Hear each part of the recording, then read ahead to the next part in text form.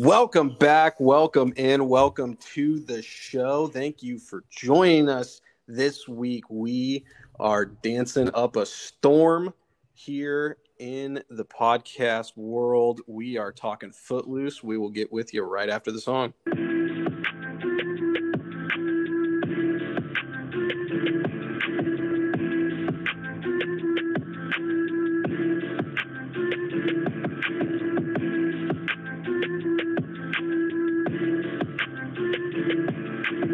What is up, everybody? Thank you for joining us here. Week 2 of the Threequel podcast. I am still here with my lovely co-host, albeit virtually, Mike Duranick and Brad Miller. How are you guys doing? Doing well. Yeah, doing great, Ethan. Happy to be back again this week and going back a little bit further in time than we did on the previous February of 1984 for the release of the original. Brad specifically said it had to be the original Footloose starring Kevin Bacon. There isn't a second one. There's only one Footloose. We're gonna talk about that. But yes, Footloose is the movie that we did this week. I do want to pull back the curtain a little bit. We're Zooming each other while also recording, and I felt like you guys were laughing while I was doing the intro. Did I miss something, or is there going to be some embarrassing moment that comes across when I'm editing this? My reaction was just a gleeful joy watching you do your thing, and it took me back about 2 years to when we were doing this every Sunday. Yeah, I agree. Same. No embarrassing thing that I could see. Just enjoying watching you guys. I'm glad. I hope that the get people ready to listening go. have that same joy. Gleeful joy. Gleeful joy. Yes. Yes. So last week we talked Old School, a movie that we all agreed was still entertaining whilst being pretty dated. And I think the best thing I can say in terms of this film is that, and I told Mike this before we started recording, to me, I feel like this movie is maybe more dated than Old School, but much more acceptable for today's audience. That would be where I'm sitting as we come into this conversation. I don't know if you guys had any quick little things with that, but that's my feeling finishing watching Footloose. When you say acceptable for today's audience, what angle you going there? That they don't say anything that we can't repeat on this show and get canceled. Yeah, there were no homophobic slurs, but there was some pretty intense domestic violence there. You know, I think as Ethan and I were talking again prior to the start of the show, for me, it came down to in this movie, there were probably 2 scenes that don't play today. And it's easier to cut 2 scenes out than the entire through line of the movie like you had with Old School. Let's dive in, guys. If you're ready, I'm ready. Let's kick it off like we did last week. Whoever wants to go first can. How did you find Old School for the first time? What was your first experience, or not Old School, I'm sorry, Footloose. What was your first experience with the original Footloose? Well, I guess being the elder statesman of the group, I am here to verify that February 1984 did exist. I know that you guys cannot verify that. I was a little too young in February of 84. I was 3 years old. So I don't really remember when I first saw it, but I'm pretty sure it was at my parents' house. Probably came across it on, like an HBO or something like that. And then they also did own the VHS tape that I watched several times. I actually came to it first because I owned the cassette tape on the soundtrack and got familiar with that before watching the movie. So I was probably 6 or 7 when I first saw Footloose.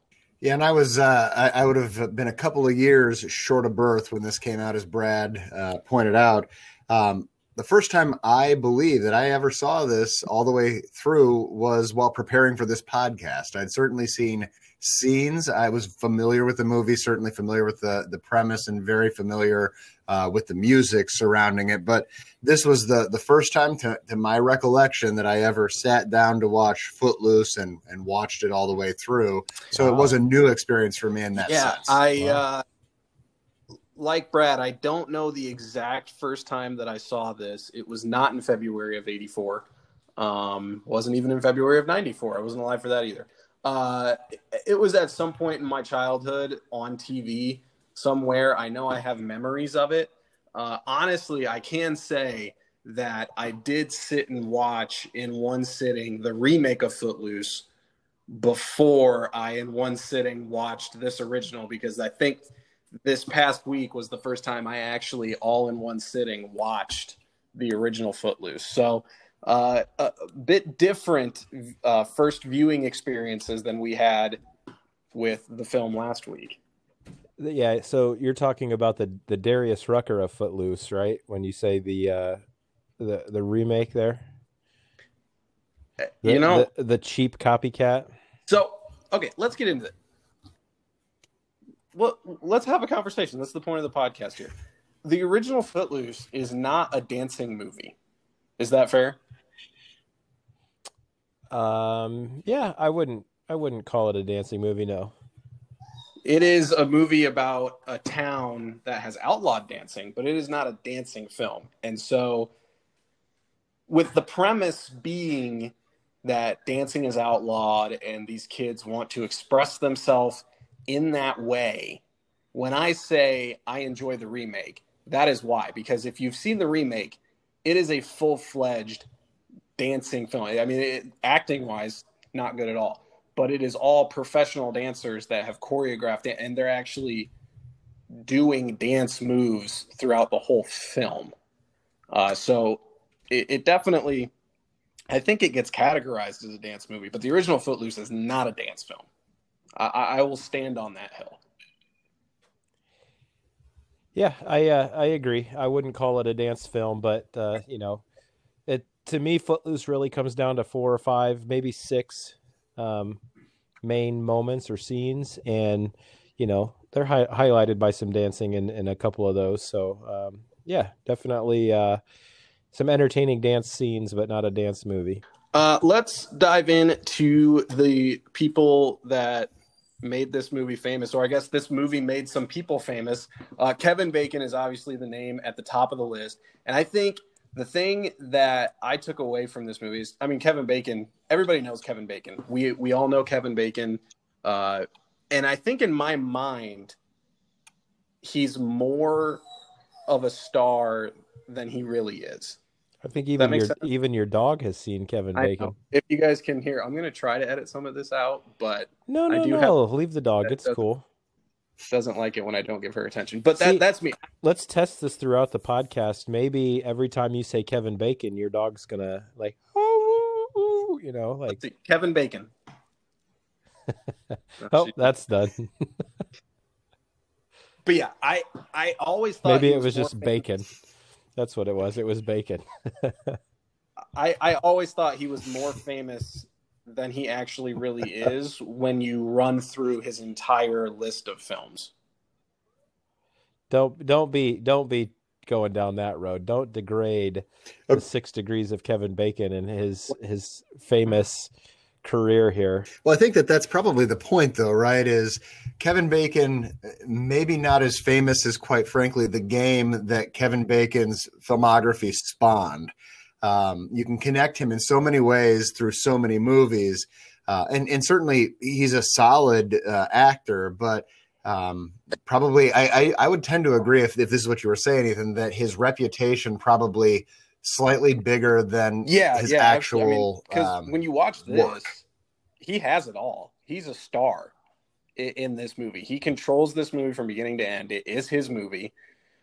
I mean, if you look at the people around him, we can talk about some of the other actors and actresses in this, but nobody else really went on to have the reputation that he has, the level of fame that he has. Sarah Jessica Parker, when she had Sex in the City, she has that. So to a certain demographic, she is very, very well known. John Lithgow was already well known before this movie got made. So his reputation went sky high, but he never really got that like huge moment that you would expect he would have gotten being in one of the most well-known films from the 80s. I think a lot of it for him is, longevity. He's still going pretty hard 40 years later, almost 40 years later. And I think just he's one of those people that he's going to appeal to my mom, like someone who's in her late 60s knows who Kevin Bacon is, and probably, someone in their 15 to 20 years old knows who Kevin Bacon is. So I think it's just his mass appeal. Yeah, I thought it was just when I was going through his list of films, my favorite film that Kevin Bacon appears in is Crazy Stupid Love. And it's not even close for me. And he's only on screen for 6 minutes in that movie. Not 10 at least. And so it was just weird to me going through his filmography. I was like, oh, he has not starred in as much as I thought he should have. Fair enough.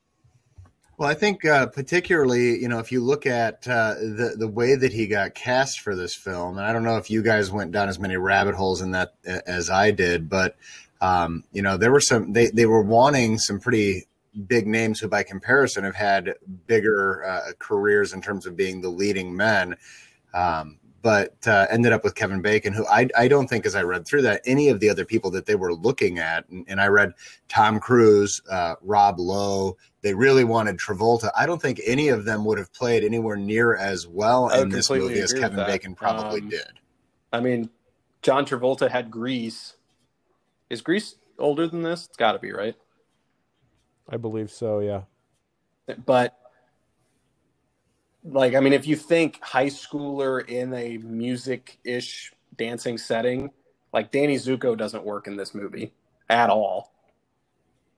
Tom Cruise would maybe be the closest. But even, and I love Tom Cruise in movies, but yeah, you're right, even that. So, they got it right there. And I don't know if you saw that. It came down. He could either be in this or the Stephen King adaptation of Christine. And, I'm glad Kevin Bacon went this way because, Brad, you said to not dog on him. I love Kevin Bacon. When he pops up in something, I do enjoy it. And how different things would have been if he did Christine and they got Tom Cruise for this.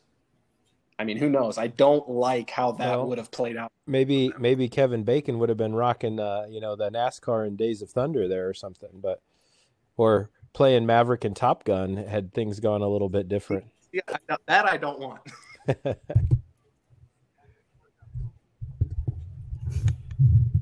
Yeah, I think it worked out well for all of them involved. And again, just a final thought on this. Travolta, they wanted Travolta. He would have been 30 when this movie was released. Grease did come out in 6 years earlier, 1978. And, Bacon, as it was 24 when this came out. But, a 30-year-old Travolta playing a high schooler, it would have been even harder to get there. I do think that for Kevin Bacon, in some ways, this movie just kind of alluded to the fact that he would have had a much stronger career as a leading man than he did. But I agree with you, Ethan. The roles he plays in so many movies, anytime he pops up, and it is often in smaller roles, I'm happy to see him. He does a solid job. He's a really pulled off accomplished, looking like a actor. 17-year-old even at 24. So, yeah, he had that. He had that going for him for sure. He fit the part very well. So we don't, as I kind of alluded to, not necessarily the three-headed monster of star power, I guess four-headed if you want to go with Todd Phillips from last week. So we don't need to go point for point through all the actors. But just for you guys, who else in this movie stood out and left a lasting impression outside of Kevin Bacon for you? Well, I think that I've always liked the Willard character, Chris Penn, um, and it took me a while to realize, that he is Sean Penn's brother, and like this is the one time where I think he kind of really got out of Sean's shadow, and I think died too young. He's I don't know how long ago he passed away, but was not able to fully see a full-fledged career, but he stands out to me. John Lithgow, obviously, with a heck of a performance. I saw somewhere that he actually is only 12 years older than the girl that played his daughter in the film, which is really strange, because he just looks a lot older than her, and he looks old and she looks young, so those two combined were able to pull that off. But yeah, John Lithgow, and I can't remember her name. What is it? It's like something Wheeler, right? That played his daughter. Lori Singer, or anyways, we can get that right. Lori. But she had a heck of a performance. She did really well, but altogether, I think it was well cast. I think the parts were well done, and yeah, I don't know if it's a good movie or not, but the actors come together to pull it off pretty well. Yeah, Lori Singer, you were right on that. You guys combined there, but I agree with you, Brad. John Lithgow, and what I found in watching this is that I really enjoy John Lithgow in a wide variety of roles. I also, it doesn't surprise me too much that he was only 12 years older, only in this sense. It felt like he was about as old in this as it did when he was, in Third Rock from the Sun, as it did when he was playing the role that he did in Dexter for that season. It almost felt like over the course of, 25, 30 years there, he hadn't aged a whole lot. And so I think he's one of those guys who just, he looked older than he was at a young age, parlayed that into some roles like this, found a niche, and has just continued to deliver. Always have just looked young, or they've held on to their younger looks. Actors, I've never imagined John Lithgow as anything other than like 55 years old. From this all the way up until, like you said, in Dexter, I feel like he's always just looked how he is. And he is the other standout for me. I think the thing that I appreciated in this was that 80s movies they tend to have a very over-the-top antagonist, a mustache twirling antagonist, if you will, just kind of like they're being a jerk just to be a jerk. And while I think he is over the top with what he is doing and the rules he's setting for this town, to me, it didn't come across as he's doing it just to be a jerk. And there's scenes where, like when he goes to the drive-in, I think they're at, and Lori Singer's playing that music, and he's not abrasive about it. He's truly shocked, and he's just baffled and just walks away. Mm-hmm. And even the scene, and I know this is one of the scenes that we'll probably bring up as not good, and it's not, but when he slaps her for talking back to him, he doesn't lean into it. Like he's hurt that he did something so awful. And so I appreciated the performance that Lithgow gave in doing that instead of just being bad for being bad's sake. Yeah, I would second that. I think it was a character who he was doing the wrong things for the right reasons. He had his heart in the right place, even if the things he was doing don't particularly play well in terms of the overarching town and the things he was trying to do with the city, the town council. His faith background, obviously, but I just got the sense that that was actually probably really good acting for him, because I can't imagine that he's a devout Christian or a big man of faith. He just seems more I don't know how to describe it. Like he would be more maybe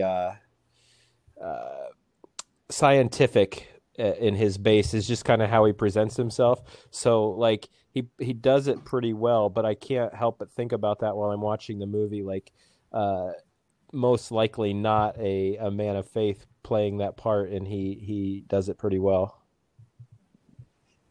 And can we fact check something real quick while Yeah. we're doing this? Ethan, question for you. John Lithgow is not from Edwardsburg, Michigan, right? I don't believe so. Okay, so and since this podcast hasn't quite hit it real big yet, and you can't claim to be the most famous person from Edwardsburg, I just watched, and for the fans here, the Royal Rumble is playing in the background. I just watched the most famous person from Edwardsburg, Michigan, Ruby Riott, get eliminated from the Royal Rumble. So, Oh, well. is she the most famous person from Edwardsburg, or is there someone I'm leaving out that you can enlighten us on? I don't think that I could come up with someone different. Now, I will hashtag not a sponsor, hashtag used to be a sponsor. Our old friend at West on Warren. I was there last night. You know, you never know in COVID time. I've become accustomed to just calling and asking if places do reservations because you never know what you're going to walk into. And I happened to get on the phone one of the lovely ladies that we used to do business with there. And she remembered who I was. And I didn't ask for any special treatment. I just said, you know, table for two, we'll be there 8:00, you know, blah, blah, blah. And they set us up very nicely. So classy folks there at West on Warren. So that made me feel celebrity-ish. And hey, West on Warren, we're always looking. Let's bring back the old team here. You can be part of this podcast too. You want to drop some money in the bank account? We'll say whatever you want. All right, let's keep it moving. Let's just, you know, let's get into it. This movie is known for the music, right? That is why this movie, I think, has lived on so long, and it has had such a lasting effect. So, Brad, I'll turn it over to you here, man. You are a music guy. And in any other conversation we have, any feelings I have about this movie, I think we can all agree that what did last through the years is still the music, because every single song, I think is safe to say, that played, I knew the song, I had fond memories of the song, and I enjoyed hearing it. Yeah, I'm kind of torn when it comes to this soundtrack, because it does not have the star quality that the old school soundtrack had. However, I don't know that they could have picked a better grouping of songs to play in a movie. Like, it was almost like, I know they cast actors, but I would call it like perfect casting of the songs and the artists too, because like none of these songs, in my opinion, are great standalone songs. Like, I'm probably not gonna just choose to drive down the road in the vehicle listening to Footloose, you know, or Let's Hear It for the Boy. Like, if I pull up to a stoplight and Let's Hear It for the Boy is playing in the car, I'm probably going to turn it down, because it's not something I want to, you know, I'd be real proud of representing. But I tell you, when this movie's on and you hear these songs, you can't help but dance. You can't help but move your feet a little bit. You can't help but sing along and enjoy them. They did really well with these songs. Kenny Loggins kind of highlights it there with a couple of his songs. He does Footloose, and he does I'm Free, Heaven Helps the Man. But you know, we've got a showing by Sammy Hagar.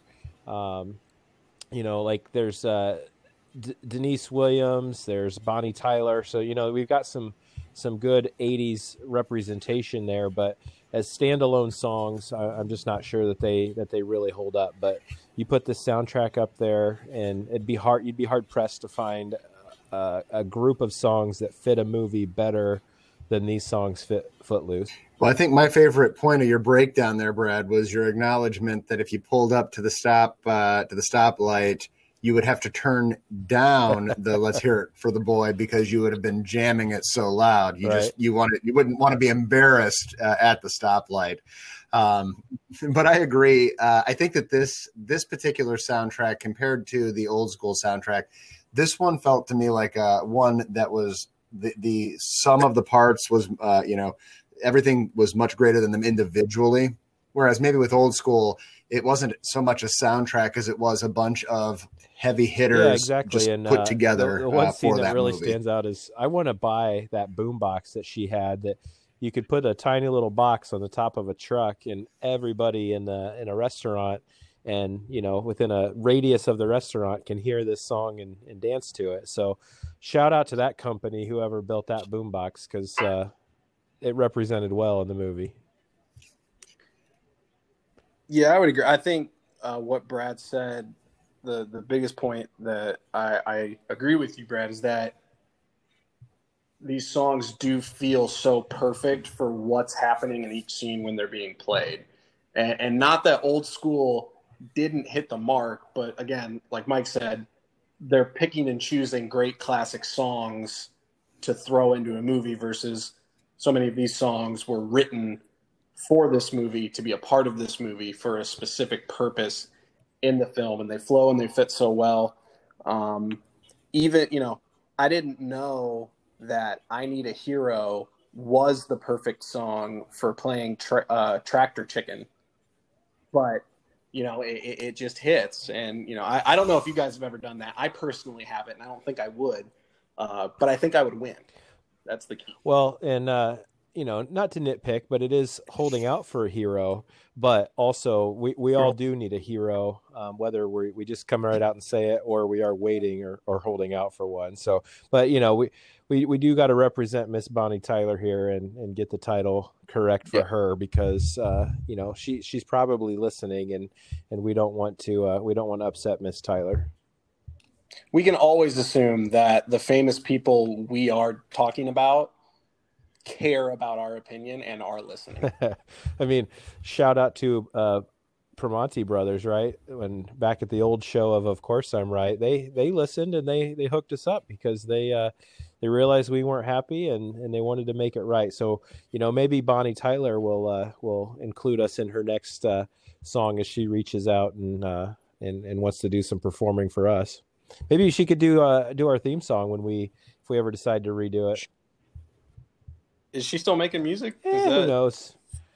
I mean, you put a microphone in front of her. I'm sure she can make some good sounds come out. I hope she's not. I hope she's not deceased, because I'd feel really bad. Yeah, I'm looking that up right now just to fact check. Shout out Bonnie Tyler. I wonder if she still has the. She's alive. We're good. She's alive. Does she still have Bonnie Tyler appears to be alive and well, and it looks like she's wearing it down these days. All right. I think so. Yeah, I think she has adjusted. Well, let's reach with out the to times, her too, just like West on Warren. As we all have hop on to. this team, Bonnie. Let's go. She actually released her 17th studio album 2 years ago. Wow. She's still going strong. That's awesome. Bonnie, if you want to write us a song, we'll have a discussion. We'll have our people call your people. We'll see what happens. But you're in the running. Which one of us would win the chicken on the tractor game here if we're going to play this? You guys have kids. Was that you calling your? Is that you calling your shot? You saying you're going to win this? Yeah, 100%. He is, and I think he has a strong argument. I was about to come from the standpoint that we've all been in competitions with each other, and we know we're all competitive. And so the first thought that went to my mind is it would be a three-way tractor wreck, because all three of us would stubbornly just run into each other, refusing to be the one to bail. But honestly, I think Ethan's right. I think at the last second, Brad, you and I both simultaneously bail, because we'd be like, well, this is probably not the way we want our kids to remember us going out. Mike, if you were about to bail and I noticed you were going to, I'd have to say that I'm going to win, because there's some kind of stubbornness that says I can't let Ethan beat me at this. Like, I just can't do it. I can't let my son, air quote son here, beat me at chicken on a tractor. I'd have to show him how it's done, because us small town country boys, we got to represent. And I think I'd go hard in the paint if you jump first, Mike. I can say without a doubt, if I had made the decision to jump, A shoelace is not going to stop me. There is no way that's going to be. Well, I'm staying. The shoelace has got me. You can't leave the shoes behind. How are you going to dance without the shoes? Would be smoking that weed like he was before this tractor thing too. I didn't remember that from the last time I watched it. Him sitting there and puffing on that joint there. That was a new twist that I couldn't remember. And I thought that was interesting because, and this is a sign of the times, and we can kind of transition into the world, having a conversation about the world of 1984. Instead of just having him be a bully, instead of just having, he could have been a drunk. He could have been drinking before this happens, which, and Brad, don't hate me for bringing up the remake again. But in the remake, I'm pretty sure he's just a drunk. Like he's an older guy. He's drinking before he gets in there. And that's the stupid thing that he's doing. He's doing this event while drunk. But in 84, the way that they wanted to convey to everyone, we should hate this person, is that he's smoking a joint. Versus in 2021, if he was doing that, I mean, I can probably walk out on my balcony right now off my apartment, and I could probably see someone doing that in the world we live in today. So I thought that was definitely a sign of 1984. Yeah, probably peak era, right? War on drugs, peak era of the DARE program and things like that going, and then you fast forward to today and, again, opinions aside, the reality is that recreational marijuana use is legal in a good chunk of the country or has been decriminalized in a good chunk of the rest of the country. Certainly not where we are. But at the end of the day, I agree with you. I think that the general public's opinion of that has probably changed substantially in the last 37 years. There was my math. Well, the last 27 years too, but this movie's 37 years old. It's interesting too, because as you're seeing that, like they make Red McCormick out to be like this bad guy, like that everyone at the high school's talking about, and the town's like falling apart because he showed up and like he has a job. He wants to be on a sports team, whether, that is like men's gymnastics or whatever that was that they were doing there. I guess you call the high bar and stuff gymnastics, right? But like, and yep. He didn't want to mess with the girl until she left her boyfriend. Like all around, pretty decent guy. The only thing, he was just an outsider. So it's interesting how like this town starts falling apart, and you got guys that are, smoking, drinking, beating on women. Like, it's just, it was just interesting how that dichotomy played out throughout the movie. Well, I think that actually leads to one of the things that I took from this movie that I thought that it did quite well, which is I think that it did a great job of playing out how an isolated small town can kind of become an echo chamber around a few key points. And at a certain point, people stop questioning those key points and just start living it as if it's the truth. And the undeniable truth. And so as I was watching this, thinking about how, as you pointed out, Ren's character, right, comes in and is generally respectful, responsible, and is being shunned as an outcast because he doesn't fit in with whatever the worldview of this town is at that moment. And I thought that was quite well done. And then, it also made me think, we don't maybe have that to that degree in this day and age because of the proliferation of the internet and things like that. But we've created very much some of those small town echo chambers online and social media in some very different I don't ways. think today, if someone like him came into a small town, regardless of how crazy the notions that town believes in may or may not be, I don't think there's any way in today's world he would be able to find some measure of success, which is sad. But I don't see someone, because today we are so set in our ways, especially in small towns, I don't see someone like him being able to come in and actually, he makes a decent amount of effort. Really, the only person his age that doesn't like him in this movie is Laurie Singer's boyfriend. Chuck. I mean, he comes in and Chuck, because he is just a good guy. He's able to do this even while rocking the boat of the town in their ways. And I don't see that playing out real well today for someone. Yeah, Chuck and his cronies definitely stand out of the group that doesn't like him. But yeah, overall, I think you're right. I think in most cases, a small town's going to rally around a guy like Chuck, regardless of how mean he is or whatever. But they're going to kind of accept him because he's not the outsider, and might have a little harder road to hoe if you're coming in to try to kind of be the big man on campus in a lot of ways, is what Ren ended up doing by doing all this stuff. So yeah, it definitely the movie that does that part very well for sure. Would you guys agree with me that Ren's uncle is the second worst person in this movie behind Chuck? Yeah. Yeah, he's definitely. I wanted to hit him every time he was on screen. Yeah, he does a good job of making you not like him in the few scenes that he's in. So good job by him, I guess.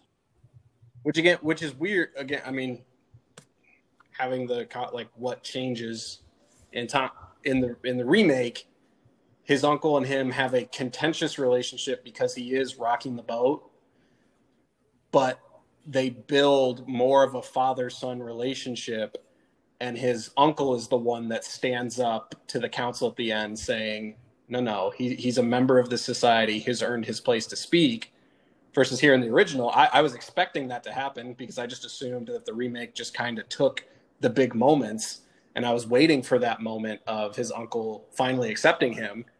And they specifically put the camera on him, and he was like, "Shut up, just stop talking." And I was like, "Are you kidding me? Like, just get your family. What are you doing?" Like that made me so mad that he's such just a not nice person. I had an earmuff moment last episode, so I won't use one this episode. But hey, just say earmuff first, kids. Cover your ears. But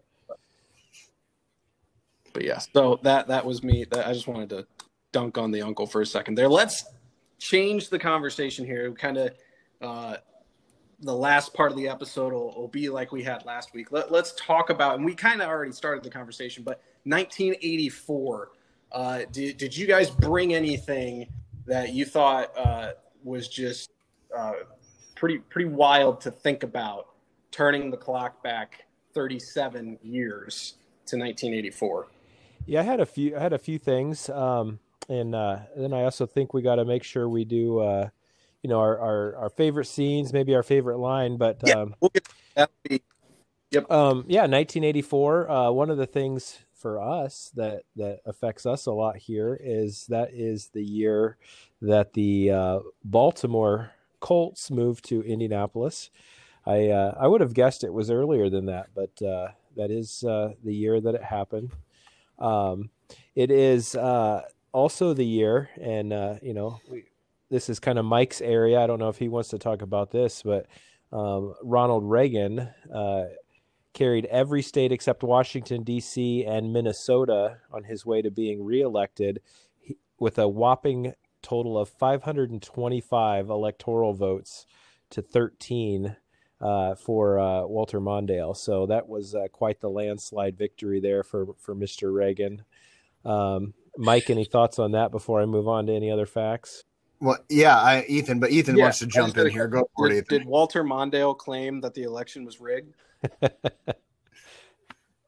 I don't recall that, but I will say that could have possibly been not just because he lost 49 of the 50 states, and as Brad pointed out, he did carry the District of Columbia, but Reagan took 59% of the popular vote that year. And so when you think about how contentious our last number of elections have been, and then you look back and say 37 years ago, the country coalesced around one person to the tune of 59% of people voted for him, and they carried 49 states electorally. Kind of crazy to think about, right? For sure. That's an insane number. Kind of along the political side there, that is So in 1980, the U.S. Boycotted the Moscow Summer Olympics. So in 1984, when this movie came out, the Soviet Union repaid the favor, and they boycotted, or several European countries boycotted the Olympics there that were held in Los Angeles. So found that interesting. A couple of pop culture references here. That is the year that Clara Peller first asked, "Where's the beef?" in a Wendy's television commercial. It is also the year that McDonald's made their 50 billionth hamburger. I'll read that number again, 50 billionth hamburger, and that was 37 years ago. So I'd hate to know where that number is now, because that is insane. There were some companies that started that year. 1984 was the beginning for A&E Network, Dell Computers, Kashi, LA Fitness, Papa John's Pizza, and Rita's Italian Ice all open for business that year. In sports, we had the Raiders, who were the Super Bowl champs. The Detroit Tigers won the World Series, and Edmonton Oilers won the Stanley Cup. Music, here we had Prince's Purple Rain, spent 24 weeks number one on the Billboard, and more than 32 weeks in the top 10. And Ethan's favorite fun fact: do you know what movie won the Academy Award for Best Picture that year, Ethan? It won it in 84, or it came out in 84 and then won it? I believe won in 1984. Oh. Is it a movie that I've ever spoken Probably to about? not. It is Terms of Endearment. Won Best Picture and also Best Director in 1984. The 5 most popular television shows that year: Dynasty Dallas. This one did not age well. The Cosby Show, 60 Minutes, and Family Ties were the top 5 shows. And last but not least, We're not going to play this box office game, are we, again? Because there's we won't play the game, but the top 5 highest grossing films for that year. One starred Eddie Murphy. Do you have a guess? From 84? Beverly Hills Cop. There you go. Yeah. You gotta. We'll go fast pace with those. One was Ghostbusters. One was Indiana Jones and the Temple of Doom. Gremlins, and then the last one, which I think you'll get, is having a resurgence and a second life on Netflix right now under the name Cobra Kai. But The Karate Kid, number 5 for 5 highest grossing films of 1984. I did not see any deaths that year that really stood out as ones that we would talk about here. I don't know if any of you guys saw those, but that was the only other thing we mentioned last week that we didn't bring up here. Well, you missed the single biggest thing that happened in the year 1984. Well, enlighten me, because I don't know what that is. Michael Jordan was drafted number 3 overall to the Chicago Bulls. So we had Old School, his final game in 2003, drafted in 84. So we've now bookended his career. That's really what this whole podcast was about.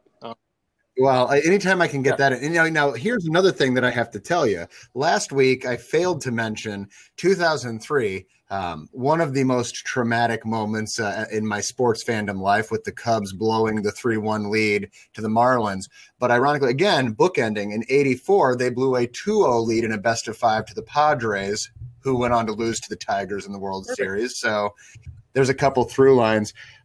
Brad, I thought that this was interesting. You had mentioned Prince, number 1. Tina Turner had the number 2 song that year. Paul McCartney. Oh, that's ill-advised. Number 3, and then Kenny Loggins came in number 4. But the Rolling Stone called 1984 the pop's greatest year. So right in the music wheelhouse. And oh, that's ill-advised.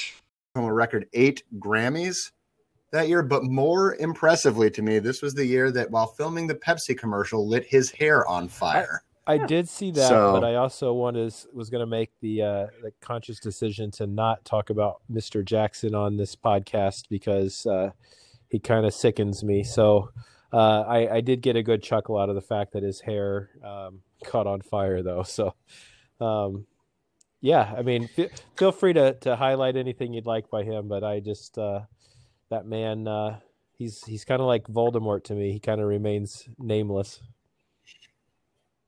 There you go. So yeah, I mean, I think just an interesting year all of the way around. But yeah, Pop's greatest year. That kind of jumped out to me when I was thinking in terms of the music of this film in particular and the era that it represented. Bonnie Tyler gets all the credit for that. So yeah, 100%. She has to. We're still waiting for your audition for our theme song, Bonnie.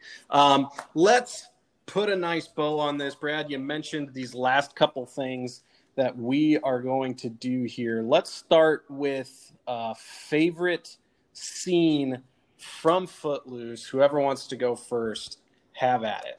Mike, why don't you jump in and take this one first this time?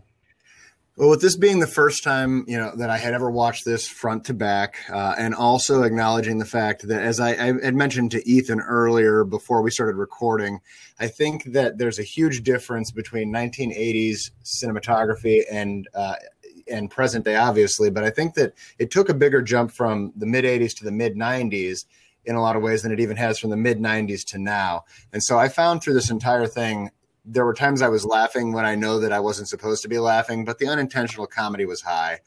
And that all coalesced for me around what I can only describe as Kevin Bacon's warehouse workout dance.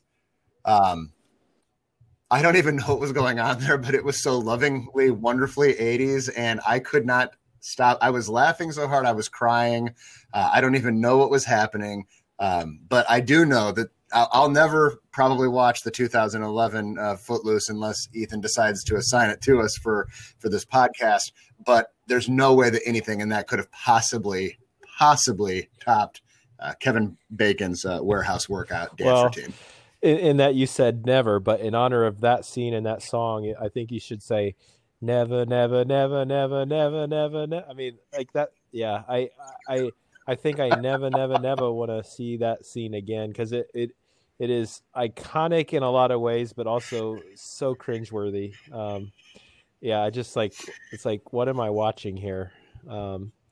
So for me, it kind of comes down to two. I think that, really three. And so it's hard for me to pick. I'll just highlight the other two real quick because I don't know where Ethan's going with his, but I really like the whole series of scenes where Willard is learning how to dance. I find that very entertaining. And I think before rewatching it again, I would have said that that's my favorite part of the movie, but it does pale in comparison to the chicken on the tractor. But ultimately, really what it boils down to is it starts with that flying drop kick of Kevin Bacon where he jumps into the fight with Willard at the end and then runs back in and says, "Let's dance." And they just go nuts.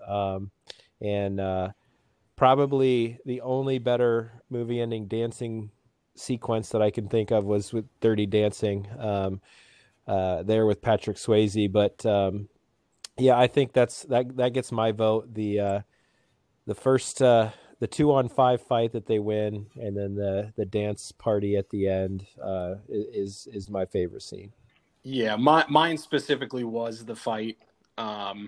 Just, I think it was a combination of, for a 80s movie about high schoolers, like it was a good fight scene, but then with what Mike was saying about how cringeworthy the warehouse dance is, and I agree it was, but the notion that because Kevin Bacon is good at dancing is what led him to being able to win this fight because he can kick really well. I mean, I was laughing, but it was doing exactly what I think it was supposed to be doing for me. So the fight was absolutely my favorite scene.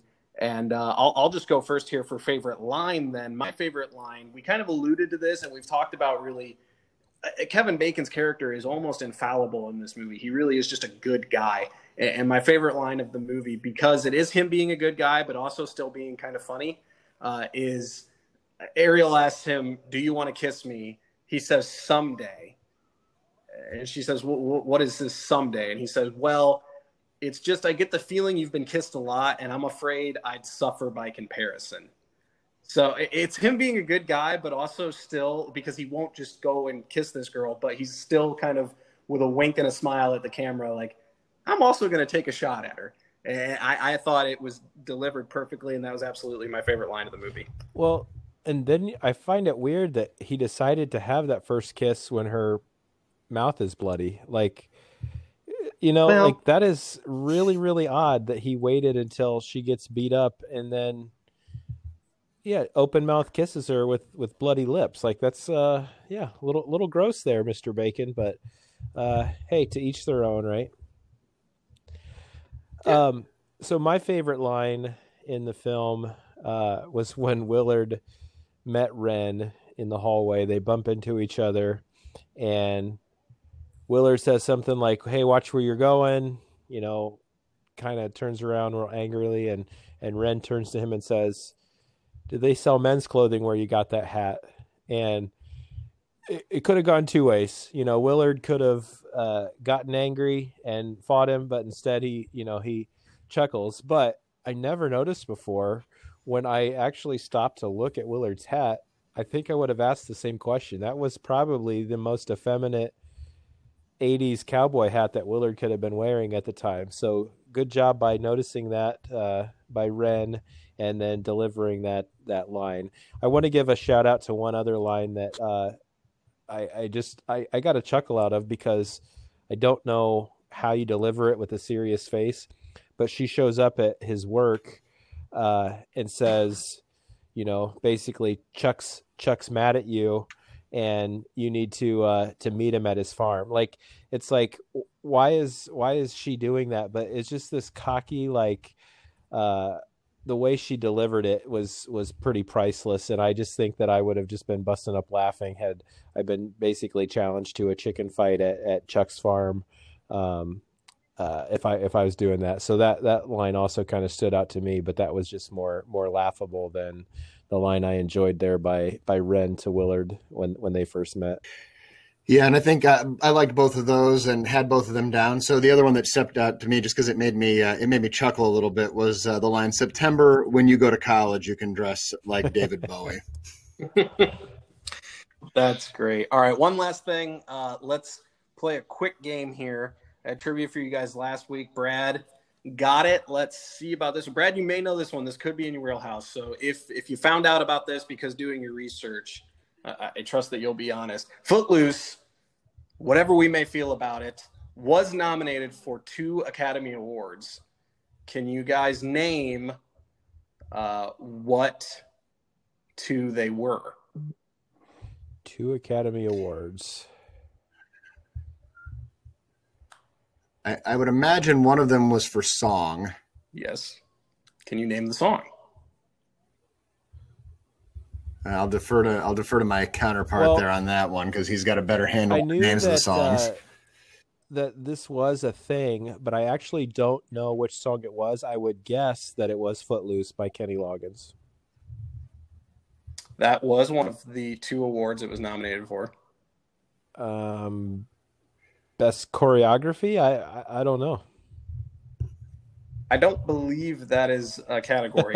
The other award was also, it was nominated twice for Best Original Song, for Footloose and for Let's Hear It for the Boy. So they double dipped on original song, which is pretty rare.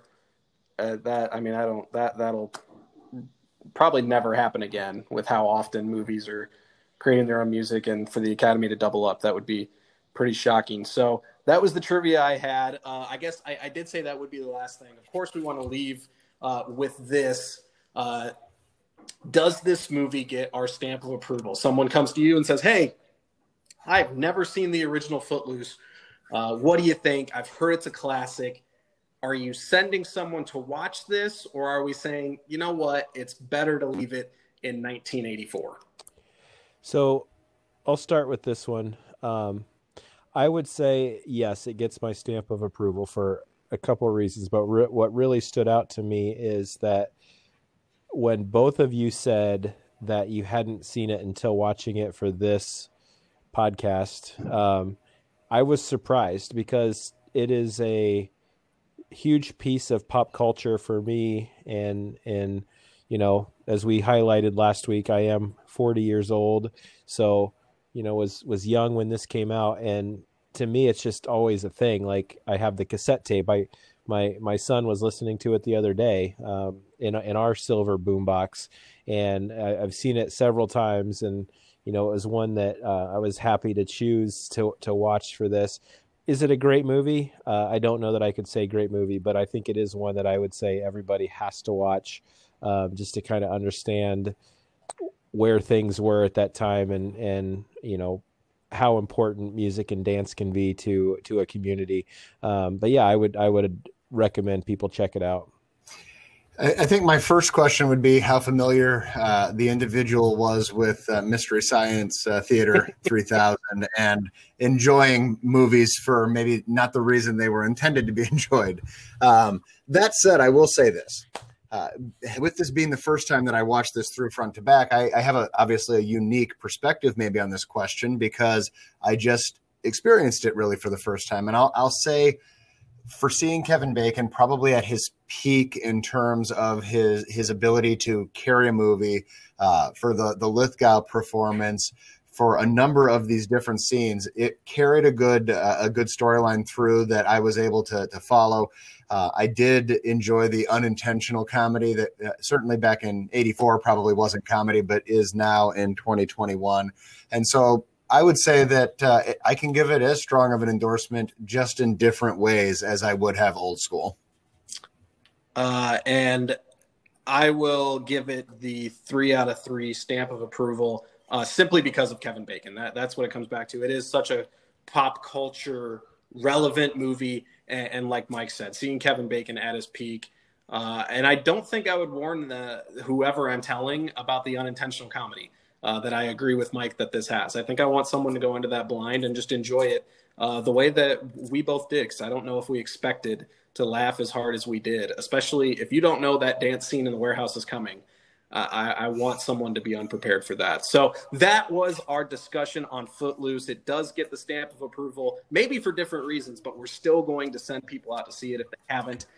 We hope you guys enjoyed that conversation. Again, hit us up on social media. Engage in this conversation. Is it a movie that is just a staple for you? You have loved this movie your entire life. You still continue to watch it. You haven't seen it, and you finally watched it for the first time. What do you think about it? Whatever it is, we want to engage in that conversation. All the social medias, the threequel there. Again, Brad is doing great stuff with that. Next week, an incredibly different conversation than we've had each of the first 2 episodes. Next week, we're going to do the classic Valentine's Day film. Came out Valentine's Day 1991. What a great romantic film it was. The Silence of the Lambs came out on that day. Very interesting that they released it on that day. We will get into that whole conversation next week. Definitely excited for that one. That is one of the all-time greats, in my opinion. Little spoiler alert on how much I enjoy that movie. We'll see what the other two think. Once again, thank you for joining us. We hope we will see you next week. For Mike, for Brad, I'm Ethan. We'll see you next time.